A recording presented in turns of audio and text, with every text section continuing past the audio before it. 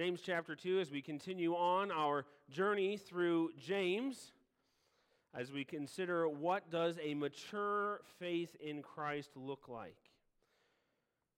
The message this evening is several verses, James chapter 2, verses 14 through 26, with a sermon entitled, Faith Works.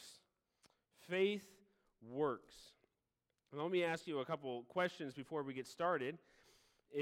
First of all, can you tell if I am alive? Yes, right? Now, how can you tell? I'm breathing. You can tell because this isn't as hard as the Pastor Dave quizzes that we get sometimes. Now, I'm breathing, I'm standing up here, I'm talking to you. You can tell I am not dead. There's some evidence. Right? How about, now I can tell you are alive as well. You're breathing and sitting there and nodding, and some of you are chuckling, and some of you are just covering your eyes like, oh. But it's good. I can tell. There's some evidence that you're alive. What about animals? Can you tell if an animal is alive? Normally there's some cows across the street here. My son loves to look at them. It's very easy to tell if they're living. They walk around, they eat food. Occasionally they moo.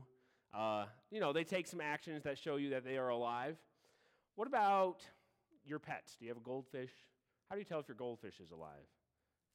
Swimming around, eats the food that you drop in its tank. Maybe it just is always hiding from you. It doesn't ever want to be seen.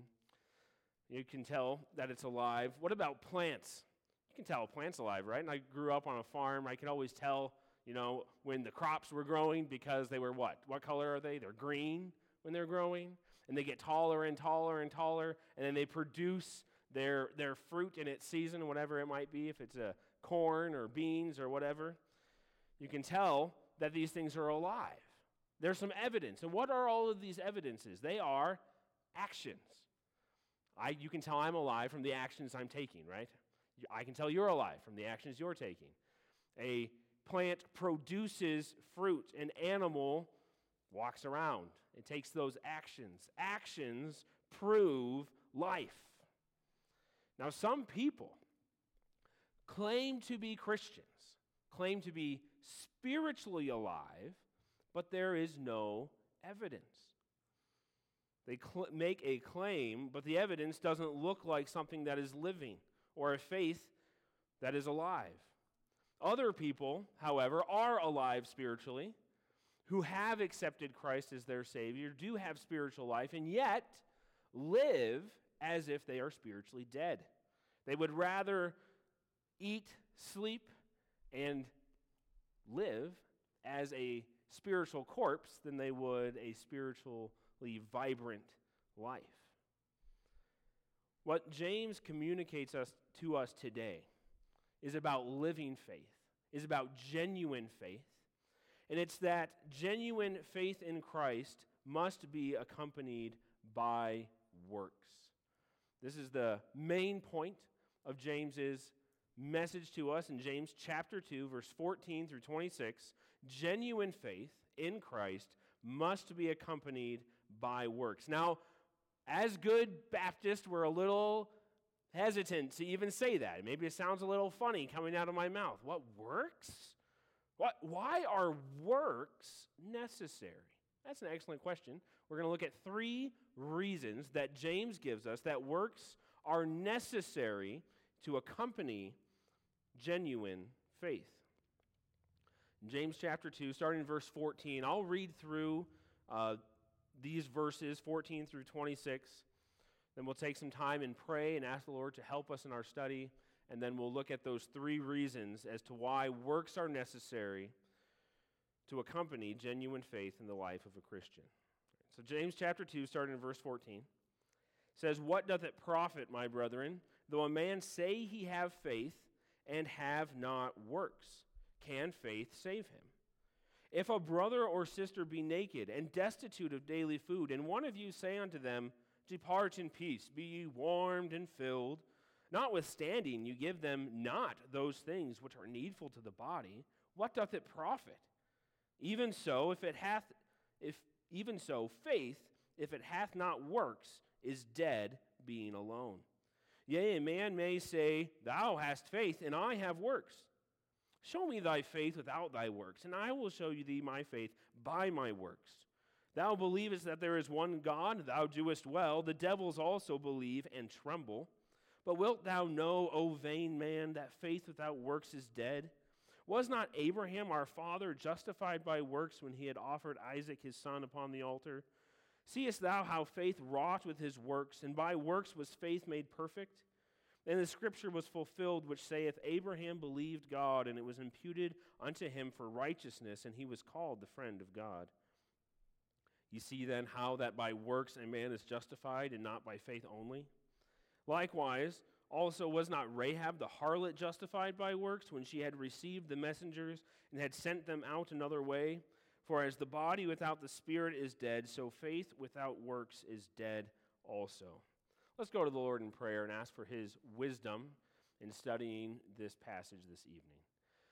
Dear Heavenly Father, we thank you very much for the writings of James and how they've been such a blessing and an encouragement and a challenge to us as we've studied them so far.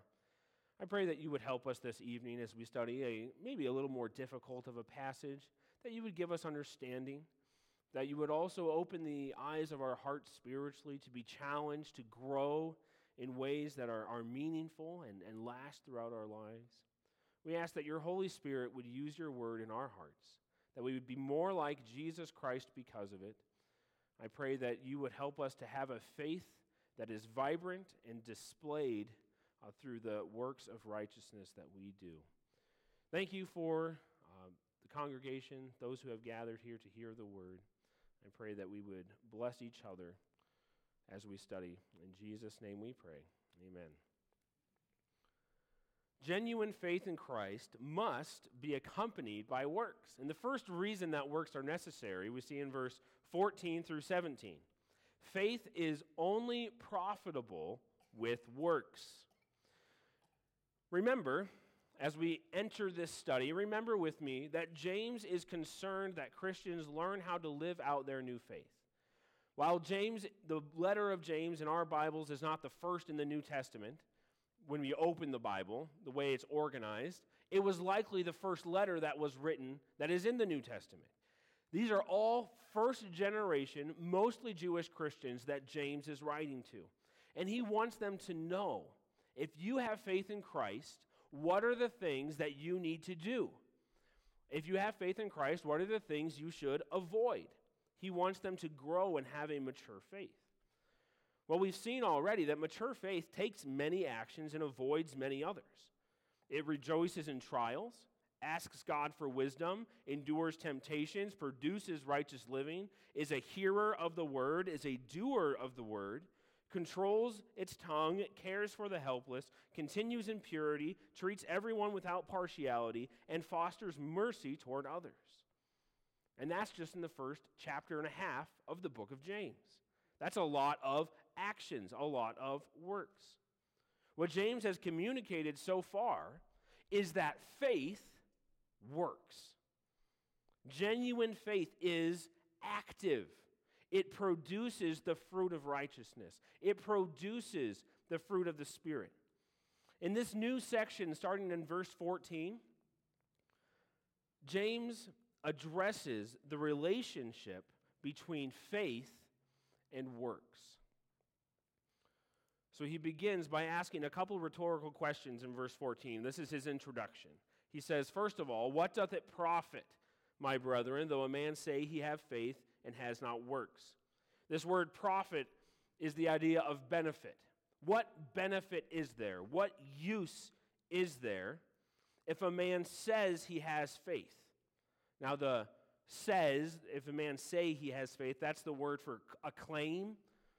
What if somebody claims to have faith, but then they also do not have works? What is the benefit of that kind of claim? Is his first question. And his second question is, can faith save him? Now, the King James doesn't quite translate that correctly. There's actually a definite article in there. It says, can that faith save him? Can that faith? Of course faith can save a person, but can that faith? Can an empty faith, A faith that does not produce works save a person. James' point is that that sort of claimed faith that has no works is no faith at all. Works are not just a bonus add-on to faith. They are an indispensable demonstration of genuine faith. That's the introduction. In verse 15 and 16, we see an illustration, much like he did at the beginning of chapter 2, when he's talking about favoritism, and he introduces a hypothetical scenario of a rich person and a poor person entering the assembly. He's doing the same type of thing here. So now the hypothetical situation is that a brother or sister, if an undefined potential brother or sister in Christ, be naked and destitute of daily food. Now the word naked here could be completely without clothes. It likely means more just in rags, not wearing enough clothing, referring to inadequately dressed for the conditions, just without the outer garments, just with undergarments. And then without food. Now this is not just, they missed a meal. This is they are perpetually underfed. There's a continuous force here. If a brother or sister be naked, they're not properly clothed, and they're continuously without proper food, which would have been normal in first century Christianity, a marginalized sect of society. And then there's a response. And one of you say unto them, depart in peace and be ye warmed and filled. That sounds so spiritual. That sounds so nice. It sounds good, but it lacks any action. James then asks the question. He follows up with this, or then he says, you say these nice things, but you aren't giving them the things that they need. You aren't addressing the need. It's words without action. And he follows up with this question that he asked earlier. What does it profit? What's the benefit? There is none. There is no benefit. Nothing. It provides no benefit to the brother or sister in Christ. And it also, as one commentator says, it raises a question about the spiritual state of the one who fails to act to relieve the need. In verse 17, he brings this introduction to a conclusion. He says, even so faith, if it hath not works, is dead, being alone. This is the moral of the story. Faith alone, here's the key. He says this many times throughout this passage, faith being alone, or faith only, or faith alone. This is the kind of faith he's talking about, that claim to faith. Remember in verse 14 it says, if a man say he has faith, if a man claims to have faith, it doesn't make it so. It's like if I were to be eating a bowl of ice cream, which you know I enjoy doing, but my wife had told me I needed to eat an apple, and she is coming up to see what I'm eating, and I take a apple and I pull the sticker off and I slap it on the bowl of ice cream and it says Fuji apple. I can say, hey, it's an apple. I claim that I am eating an apple. Now that doesn't make it so.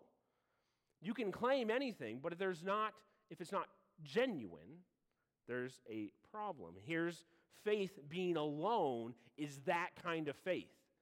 Taking the label faith, slapping it onto my life and saying, look, I have faith. James says if it's only that, if it's just a claim, then it is dead. As one writer says, for James then there is no such thing as a true and living faith which does not produce works. For the only true faith is a faith that is working through love. Faith without works is just as useless and dead as works without faith. Faith is only profitable when it is accompanied by works, not because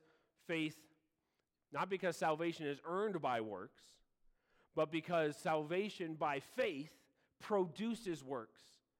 And if you claim faith and there are no works, that faith is useless. It has no benefit. And in the language of James here, it is dead. The word being nekros, it is dead. Faith is profitable. And genuine faith will work in different areas of your life. Genuine faith works benefit in my relationships. whether that is forgiving someone who has wronged me, witnessing to an unsaved neighbor, helping those who need it, whether it's maybe giving them clothes or food, as the illustration that James gave us, speaking kindly to others, treating them with equality. All of these things are things that God says I need to do, and as a person who is spiritually alive, I believe that by faith and I act on it. And there is benefit to my faith, not just for me, but for others. That kind of faith that is proven by works can save. Faith also works benefits in my decisions. I understand God says I need to come to church, so I do. I understand that God says I need to be giving to the ministry, so I do. I understand that it's important where I live, who I marry, what pleasures and pastimes I pursue. And these are all informed by my faith because faith works. And faith produces benefit when it is working. Is your faith that you claim to have a benefit? Does your faith work? Or is your faith like the person in verse 14 who merely claims to have faith? It's a claim, I have faith. But James would say it's really dead and useless because it's not backed up. It is not producing works. Faith is only profitable with works. Genuine faith in Christ must be accompanied by works. The second reason it's important is because faith always produces works.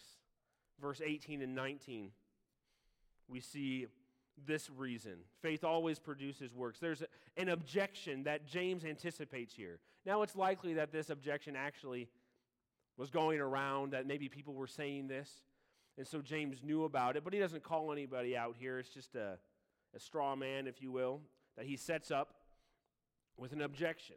And the objection is this: yea, a man may say, thou hast faith, and I have works. This objection is that faith and works can be separate. That, it's okay for you if you have faith, and it's okay for me if I have works. Or vice versa, they don't need to be together. They can be separated. Now, this might be from teaching of the spiritual gifts given at the time, of faith being a spiritual gift and works being a spiritual gift, and saying, I can't have both. They can be separated in that way. But James attacks this philosophy, that faith and works can be separated. And what does he say? He reciprocates the reciprocation we see in the second part of verse 18. Thou hast faith and I have works. James then responds with, show me thy faith without thy works, and I will show thee my faith by my works. Now the word show here could be, in some instances, means to make visible. So it would be like, if it was that, it would be, let me see your faith without your works. But this word can also be translated as demonstrate or prove.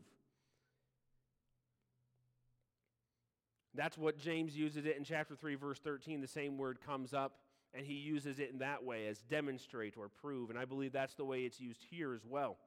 So he would be saying in verse 18, prove to me that you have faith without works. Prove to me that you can show me your faith, prove to me your faith is genuine by not showing me any works. And he's saying it can't be done. Instead, I will show you, I will prove, I will demonstrate my faith by my works. It is my works that demonstrate my faith, because faith produces works. So it goes one way: I have genuine faith, it produces works. Then my works, then, looking backwards, prove that my faith is genuine.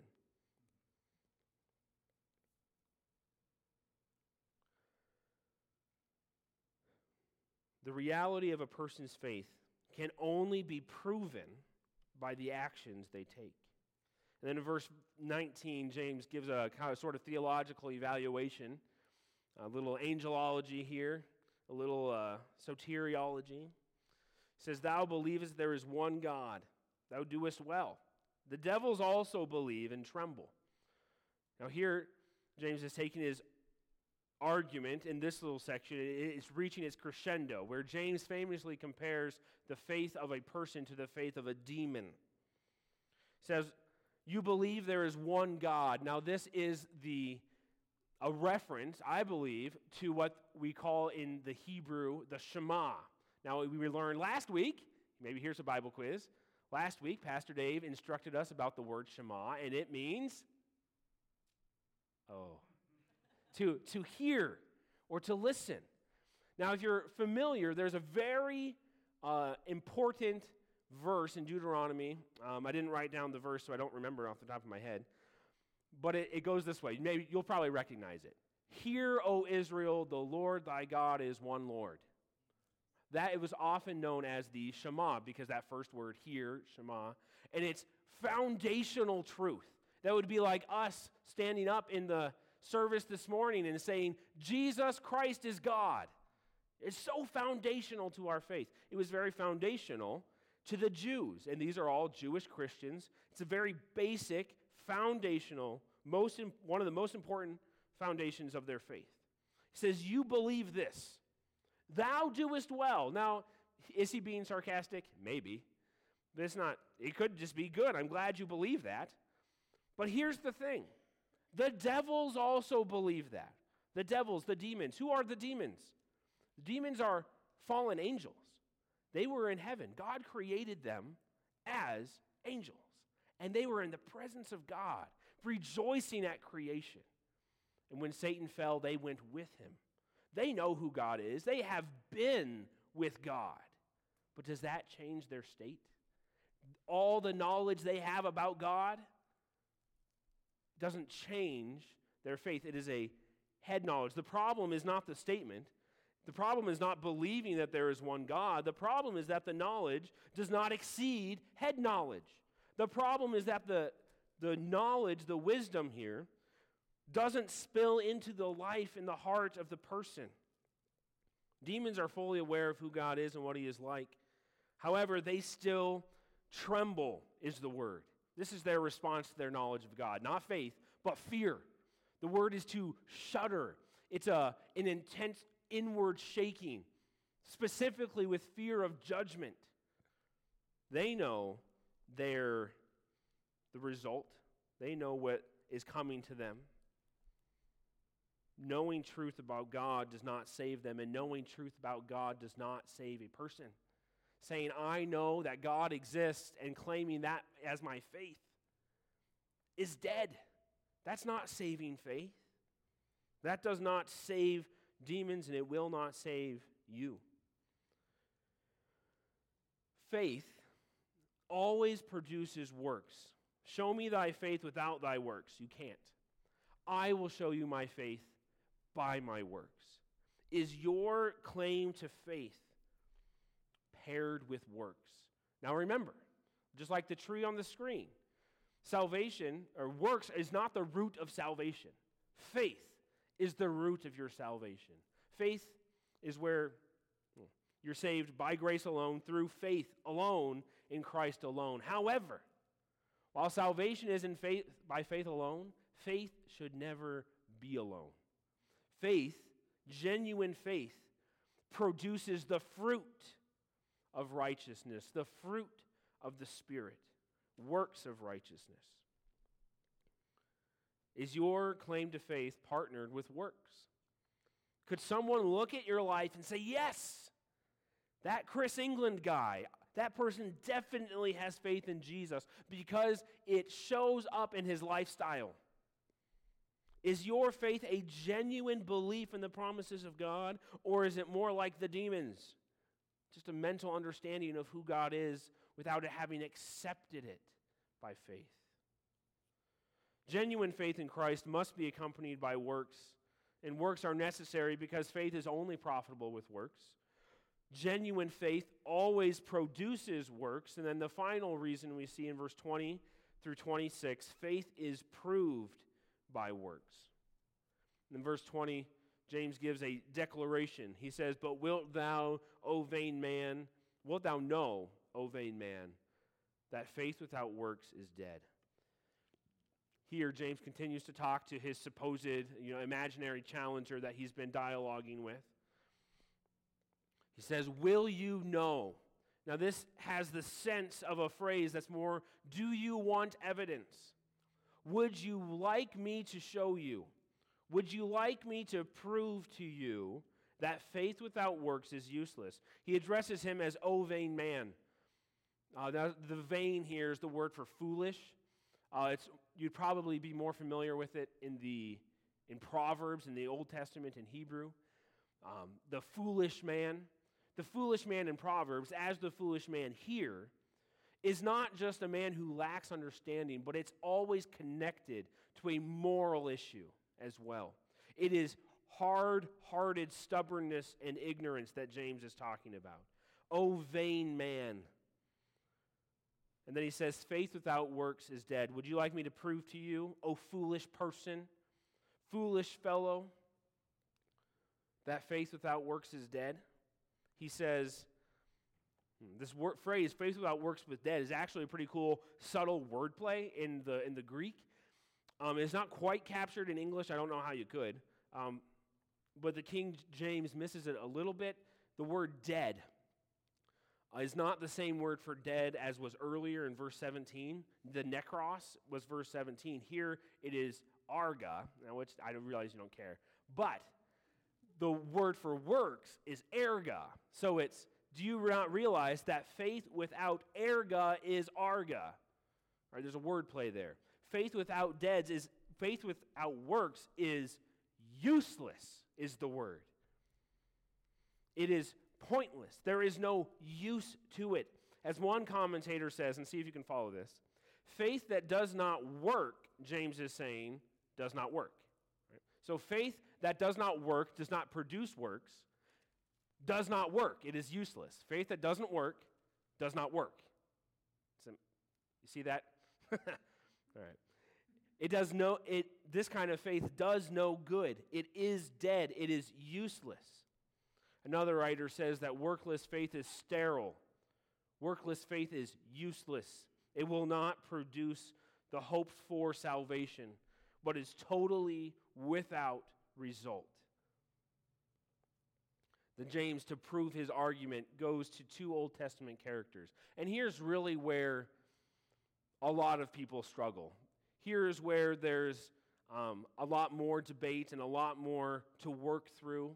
And of course, this would be really cool if we could sit down and work through all the pieces of this. We just don't really have the time tonight. Lots of ink has been spilled on this issue. Let me try to give you the highlights, and hopefully that will make sense. And hopefully we can come out understanding James's main point, which I think we're already grasping, but understand how this isn't contradictory to the rest of Scripture. Remember that Scripture interprets Scripture. If it seems to contradict something else, there isn't an actual contradiction. We just need to figure out what is actually happening. So let me jump into this, and we can work through it together. First of all, we see Abraham's justification. He says in verse 21, was not Abraham our father justified by works when he had offered Isaac his son upon the altar? We say, whoa! Was Abraham justified by works? What? I'm pretty sure Abraham was justified by faith. That's what Paul says. All right, so let's look at this. The first issue really comes with the word justification. Or to be justified. Abraham was justified. We usually think of justified as the way Paul uses it in the other writings in Ephesians and Romans. Justified being declared righteous at salvation. That's how Paul uses it. That's what we're familiar with. But there's more than one use of the word. Just like we have words that have multiple uses, the same is true here. All right. So another legitimate application, use of this word, which is used in the Greek translation of the Hebrew, the Septuagint, which is used in other places in the New Testament and even extra biblical writings. Another use of the word justification is the ultimate verdict of innocence pronounced over a person at the last judgment. Whew, that's a lot. Let me sum it up for you. Basically, the way James uses justification is to say that it is the proof of what is already true. Abraham's works proved that his faith was genuine. Was not Abraham, our father's faith, proven to be genuine, justified by works when he had offered Isaac, having offered Isaac, his son, upon the altar? It's always nice to be justified. Sometimes you have a friend and you warn them that, don't go hanging out with that person. It's a bad influence. You'll end up in a bad place, and then they throw rocks off the bridge and go to jail or, have run-ins with the law, and you feel justified. I was right. I was proven to be correct in warning you. This is the justified that James is talking about. Abraham was not justified as in granted salvation by works. He was justified as in his faith was proven to be real by his works. It says in verse 22, James says, "Seest thou how faith wrought with his works?" That would be to say, do you understand how his faith worked with his works? And by works was faith made perfect? James here reveals in verse 22 that he's already understood that Abraham's faith is what had saved him. He understands that Abraham has faith the whole time, but it's that his faith worked with his works. Notice, faith works. His faith was not merely an intellectual assent. It was not merely a verbal claim. It was an active force, as one writer says, an active force constantly working with his deeds. Abraham's faith was made perfect by works, and then it says this, and by works was faith made perfect. Abraham's faith was made perfect, not in that it achieved salvation, but that it reached its intended goal. The word there is, I don't know if you care what the word is, teleos, but it can have this idea of completing, or the bringing to full maturity, or bringing to its intended goal. When he did, and so Abraham's faith was brought to its intended goal when he obeyed what God was asking.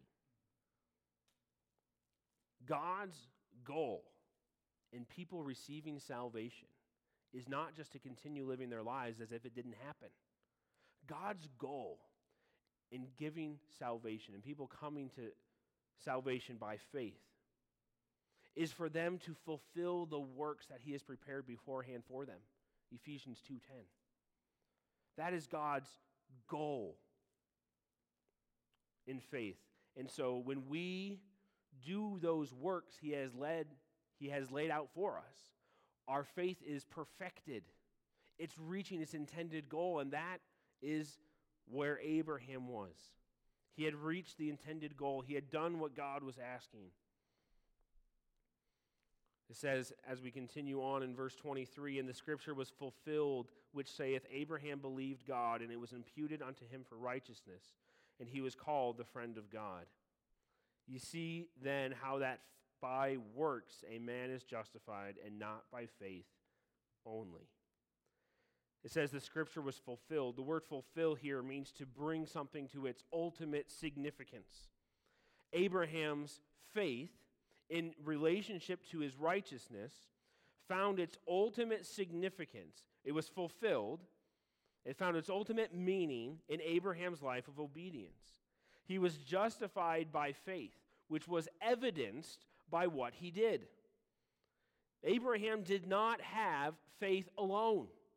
You see, his faith wasn't alone. His faith was partnered with his works. Faith evidenced by action. James repeats in verse 24, which might be the single most debated verse in the book of James, because it is almost exactly opposite what Paul says in Romans. James says, "You see then how that by works a man is justified and not by faith only," where Paul says, "You see that how by faith a man is justified and not by works of the law," and they seem to be exact opposites. Well, we've already talked about how they're using justification differently, but they're also talking about different faith. Because James is talking about an empty claim to faith.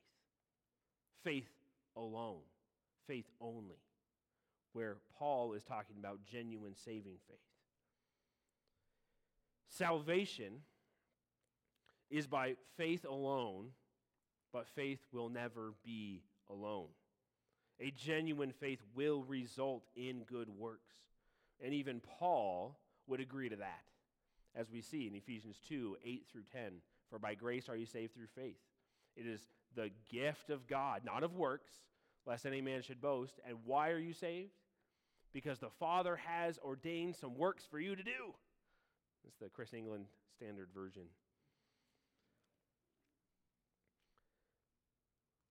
Salvation, or faith, genuine faith, is always proved by works. It always produces those works. Now, works don't produce salvation. Faith does. But then faith produces works. We see in verse 25 Rahab's justification, and it's very much the same as Abraham. Likewise, also was not Rahab the harlot justified by works when she had received the messengers and sent them out another way? Was she justified by works? Yes, and that she proved her faith was genuine.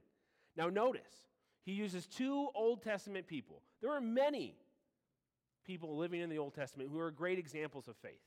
But he uses Abraham and Rahab. Who is Abraham? The father of Israel. The one that God called and gave all those promises to, the promise for the land, the promise for blessing the world through his seed, for descendants that are greater than the stars. This is Abraham, the founder, if you will, the father of Israel. And then on the other hand, we have Rahab. Who's Rahab? A virtual nobody, a woman, a Gentile woman who had low moral character, she was a harlot. And yet, what is true about both of them? They both had faith, genuine faith, which was proved by their works. That was true for both of them. No matter if you were the greatest man in Israel's history or Rahab, or anyone in between, or anyone else.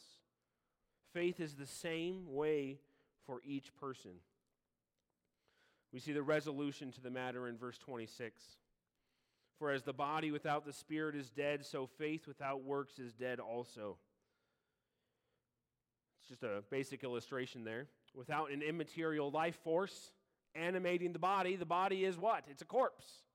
It's dead. When somebody dies, their material is separated from their immaterial.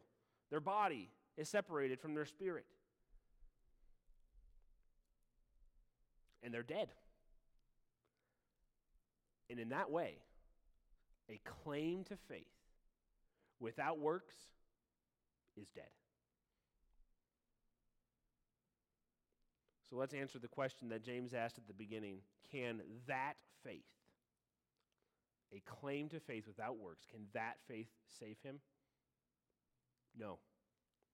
The answer that James gives is a resounding no.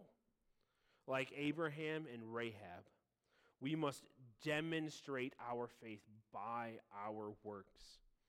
Now, it might be as dramatic as Abraham, being asked to sacrifice his son, the son of promise. It might be as dramatic as Rahab, saving the Israelite spies, the Jewish spies. But it might not be. It's not usually that dramatic for us. A lot of times, the way we demonstrate our faith by our works is in the mundane and basic and daily acts of obedience. What has God asked me to do? I don't know what God's will for my life is. Well, in James, the first 2 chapters of James, we've learned a lot. That's some of it. There's a lot more that we can find in God's word that would tell us his will for us.